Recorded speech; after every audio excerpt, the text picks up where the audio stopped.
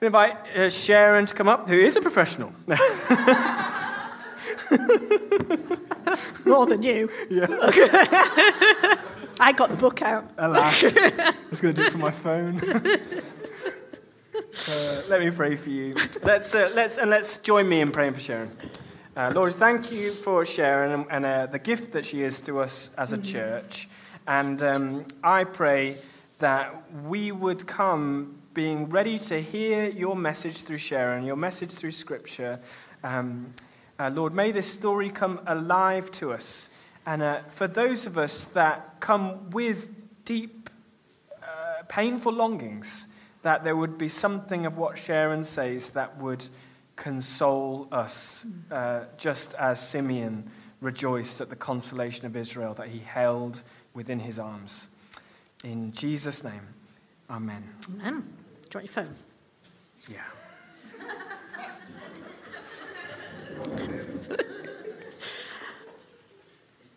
We love each other, really. Hi, everybody. Great to be here with you. Now you'll see how professional I am, because you know that I'm rubbish with this thing. Is the PowerPoint up? That would be great. So, how patient are you? I'm not known for my patience.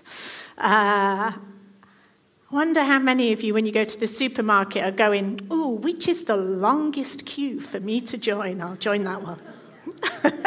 We're not. We're usually going, how much have they got in their basket? How quickly is that queue going to go before that one? I'm a bit like that. I'm not super patient. I was laughing. I was preaching this morning upstairs with the international service and laughing with them because I'm supposed to be preaching on this stuff, and I'm driving there this morning, coming up to a junction and going to the lights, stay green, stay green, stay green, stay green. Because there's nothing more frustrating for me as you approach and they go orange. And then I feel like I have to be good and stop instead of doing the Bradford thing and going through. I'm not super patient. But I've been trying to learn to get better. Because I'm learning that if I put myself in that position of being patient, in a position of waiting before God, I know that I can encounter him more fully. I'm learning to be more patient and put myself in that position of waiting and being calmer and quieter in my spirit, because I know that I cannot fully encounter God if I'm living at a frenetic pace. Don't have the space to do it. So in looking at this story today, we're looking at obstacles and pathways to Jesus. That's what I want us to focus on, is putting ourselves, how do we put ourselves in the right place, in the right time, and with the right sort of spirit in the right way to encounter God in Jesus through the Holy Spirit. How do we put ourselves in the right place at the right time and in the right way to be able to encounter God in Jesus through the Holy Spirit? So if Shelby's able, I'm going to invite her up and she's going to read the Bible passage to us from Luke 2 today. Yeah. When the time came for the purification rites required by the law of Moses, Joseph and Mary took him to Jerusalem to present him to the Lord. As it was written in the law of the Lord, every firstborn male is to be consecrated to the Lord, and to offer a sacrifice in keeping with what is said in the laws of the Lord, a pair of doves or 2 young pigeons. Now there was a man in Jerusalem called Simeon, who was righteous and devout. He was waiting for the consolation of Israel, and the Holy Spirit was on him. It has been revealed to him by the Holy Spirit that he would not die before he had seen the Lord's Messiah. Moved by the Spirit, when he went into the temple courts, when the parents brought in the child Jesus to do for him what is custom of the laws required, Simeon took him in his arms and praised God, saying, "Sovereign Lord, as you have promised, you may now dismiss your servant in peace. For my eyes have seen your salvation, which you have prepared in the sight of all nations, a light for revelation to the Gentiles, and the glory of your people Israel." The father's child and mother marveled at what was said about him.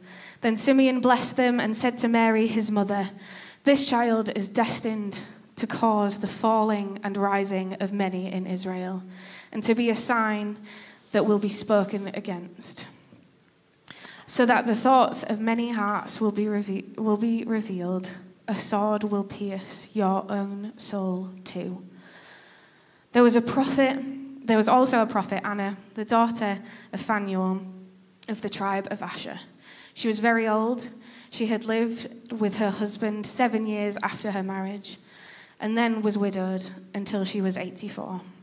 She never left the temple, but worshipped night and day, fasting and praying. Coming up to them at the very moment, she gave thanks to the Lord and spoke about the child to all who were looking forward to the redemption of Jerusalem. This is the word of the Lord. Thanks be to God. Thanks, Shelby. It's great.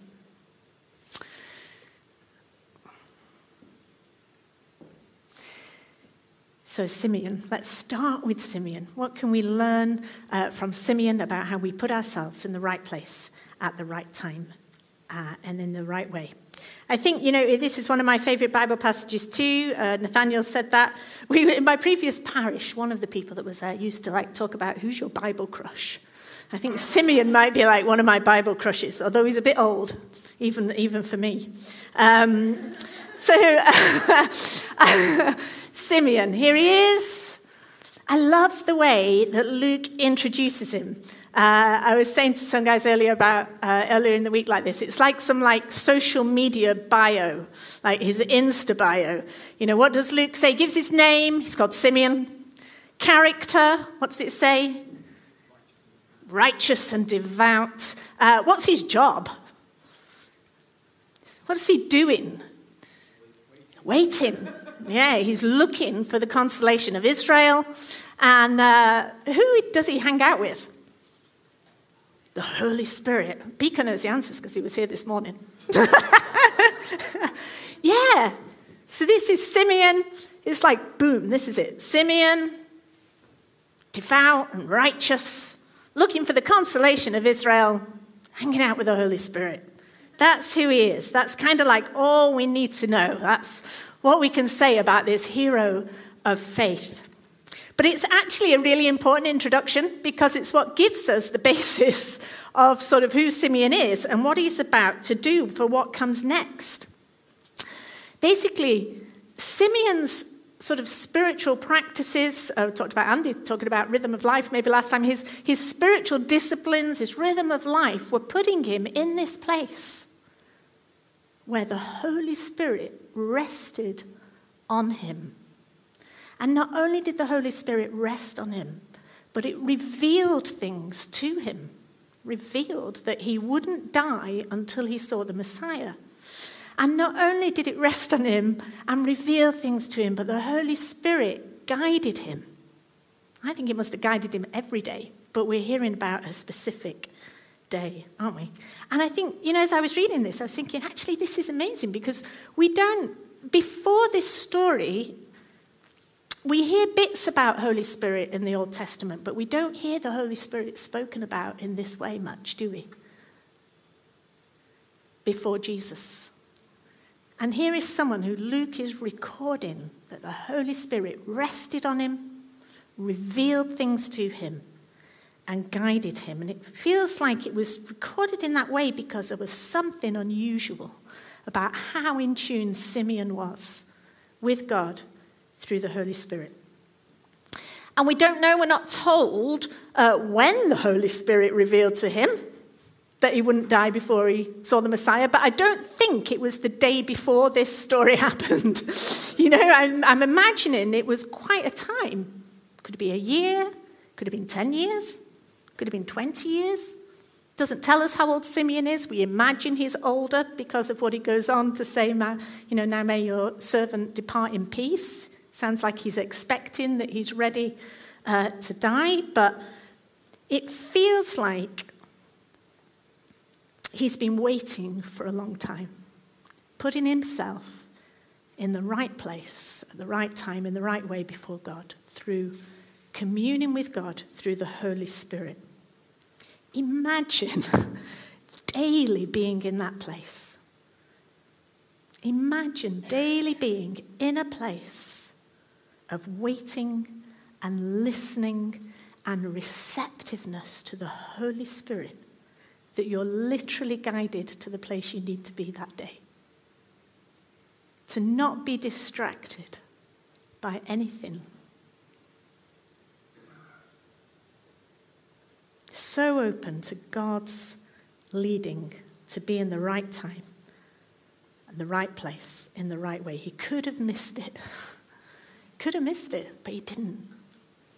In a day that said, is it today, Lord? Is it today? Is it today? Will I see the Messiah today? This was his moment, his time, and what he'd been waiting for. And Anna, bless her, Anna, she was always in the right place at the right time. She'd been at the temple for years. Can we play that little video? Do you know this meme? It's been 84 years. There we go. It was made just for this sermon, I think. Anna had always been in the right place, in the temple. And actually, the Greek's unclear of whether she was 84 years of age or whether she'd actually been in the temple for 84 years, which is she'd been married for 7. She could have been over 100, but I'm not sure about that. But that's what I read. But certainly, she'd been there years in that place. And we get the same kind of Insta bio for Anna. We get her name and her dad's name and her tribe. So we know, she must have been someone well known and kind of important. We know Luke knew where she came from, what family she came from. What was her job? In the temple, she was praying, fasting, worshipping continuously. What was her job? Sorry, that was her character. What was her job? Proclaiming the message. She was a prophet, a female prophet, hurrah. And where was she hanging out? In the temple. Again, says it quite specifically, that's what she was doing. These ancient heroes of faith, both waiting for the same thing, both showing up in different ways, putting themselves in the right place at the right time, and in the right way, in the right state, in the right posture, to encounter God, guided by the Holy Spirit. Anna must have been attentive in that moment to see what was happening with Simeon and Mary and Joseph and the baby Jesus. Sometimes talk about having our spiritual antennae up. She might have been in that place, in that temple, all those years. How do you still keep your spiritual antennae up to see what the Holy Spirit is doing and join in? And that's what Anna did. She saw what the Holy Spirit was doing, and she joined in and told people who would listen about this baby. Amazing.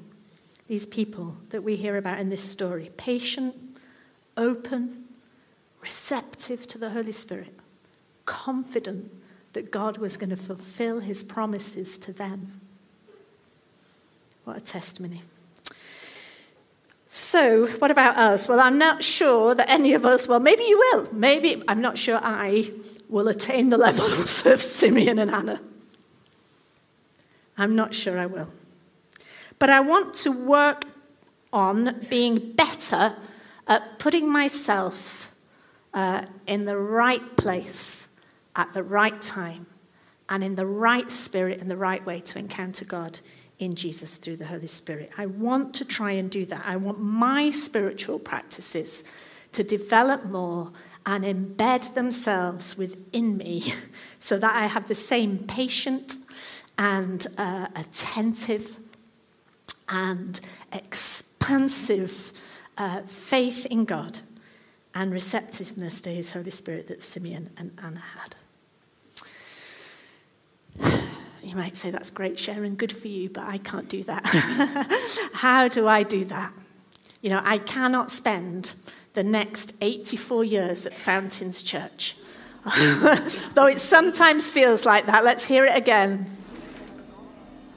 It's been 84 years. Yeah. We get to the end of some weeks, don't we, Kim? And that's how it feels. It's been 84 years. And, you know, we don't live in the same time as Simeon and Anna. They were in first century Jerusalem. We're in 21st century Bradford. Things are different. Their pace of life, you might think, would have been necessarily slower. They had no cars. They didn't have the constant pull of their phones. They probably didn't even live by the clock. Imagine what it's like to live your life without a clock. To be guided by the rhythms of the day and not by watching the clock. How do we align our practices and our day to Jesus' values so that we can slow down? I'm a planner, as you know, I've said it before. But in this season of my life at the moment, I've been learning that I'm going to have to live one day at a time a bit more. And I was approaching the new year with some trepidation, thinking, how am I going to live in this season one day at a time without being able to plan the whole of 2024? And within 6 days, God spoke to me in 3 different ways, with 3 different people, about how I might do that. And the word that kept coming up was abide. Abide. It came up at a funeral visit. It came up in a book I was reading, and it came up in our staff day away. In 6 days, 3 different ways, 3 different people. So, you know, in that way that you just think, okay, God, I'm hearing you, but how am I going to do that? Trying to push into what it means more to abide and spend more quiet time trying to be receptive to God within me, a kind of deep inner peace that you feel when you're abiding with God. And because, you know, I do Bible reading, I do the Lectio 365 and all of that, but that feels like active discipleship and active abiding. And somehow I do that, and it's good, and it's for my good, but I don't think I do it always in a way that rests my spirit. It's hard to explain, but you know, you're actively listening to Lectio 365, or you're actively reading your Bible and your Bible notes. And I decided that what God was trying to help me to understand was that sometimes I just needed to sit quietly in his presence and to feel his presence within me, to sort of soak it in and let the Holy Spirit just do his work in me.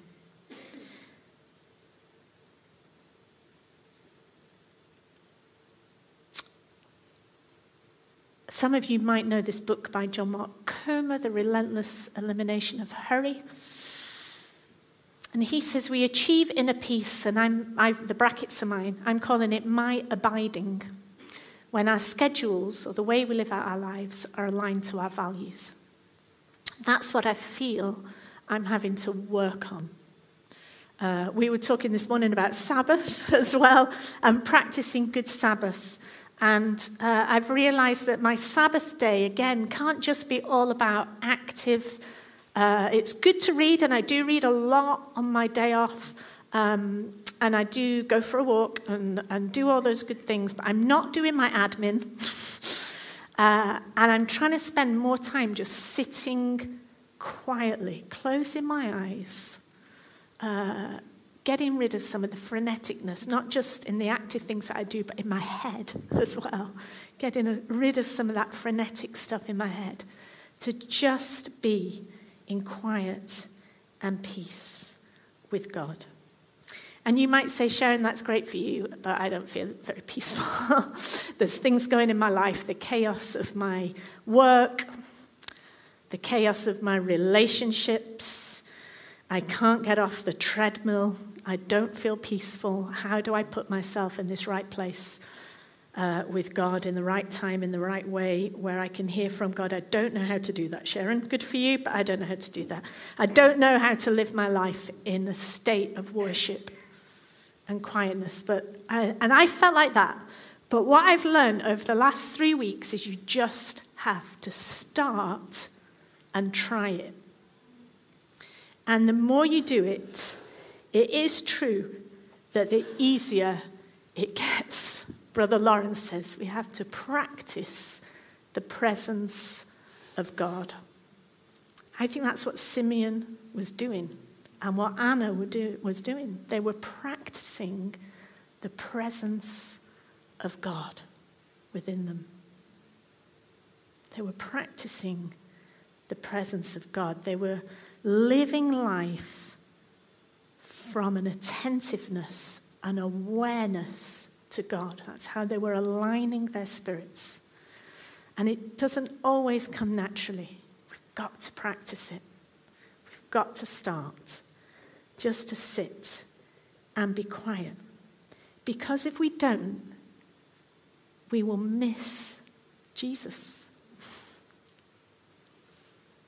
If Simeon wasn't daily attentive to the Holy Spirit in his life, if he wasn't on that day that Mary and Joseph showed up at the temple in a state of the Holy Spirit resting on him, he might have missed Jesus, might not have gone to the temple.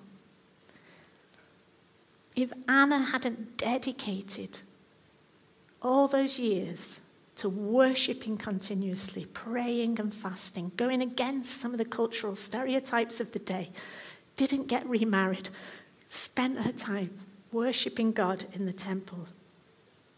If she'd not put herself in that place, in that time, if she'd not had a spiritual antennae up to see Simeon with this baby, she'd have missed Jesus.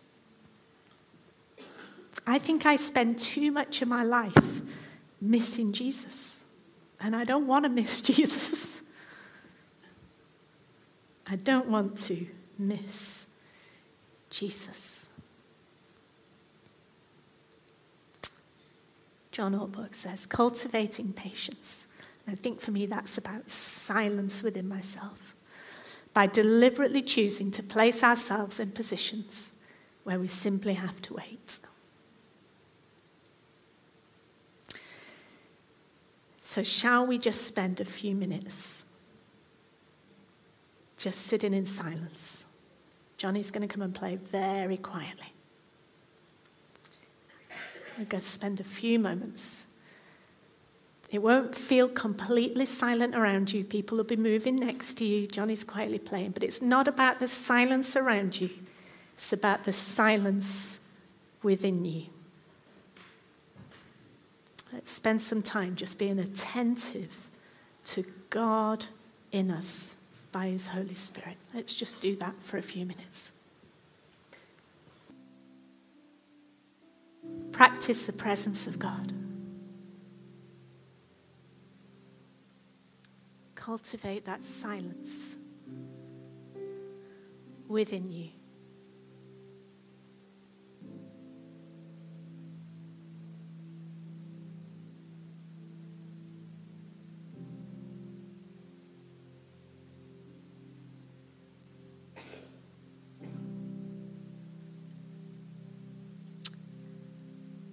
Father, I pray that you would help us this week to find moments in our schedule where we can align ourselves to your values.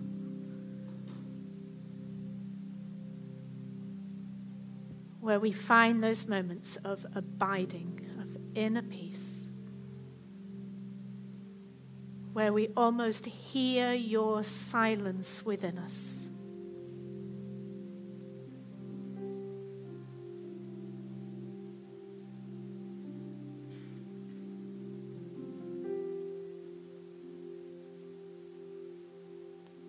Increase our attentiveness.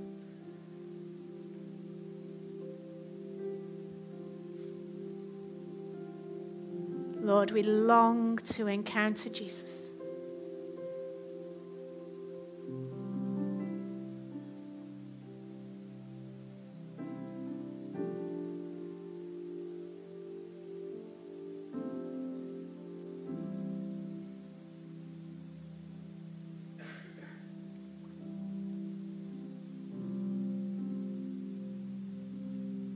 I just encourage you now to maintain this sort of posture of attentiveness as we move into sharing bread and wine, of communion with Jesus, where we really encounter Jesus in this moment as we share together. Just cultivate still that silence within you as we encounter Jesus together in bread and wine. Amen.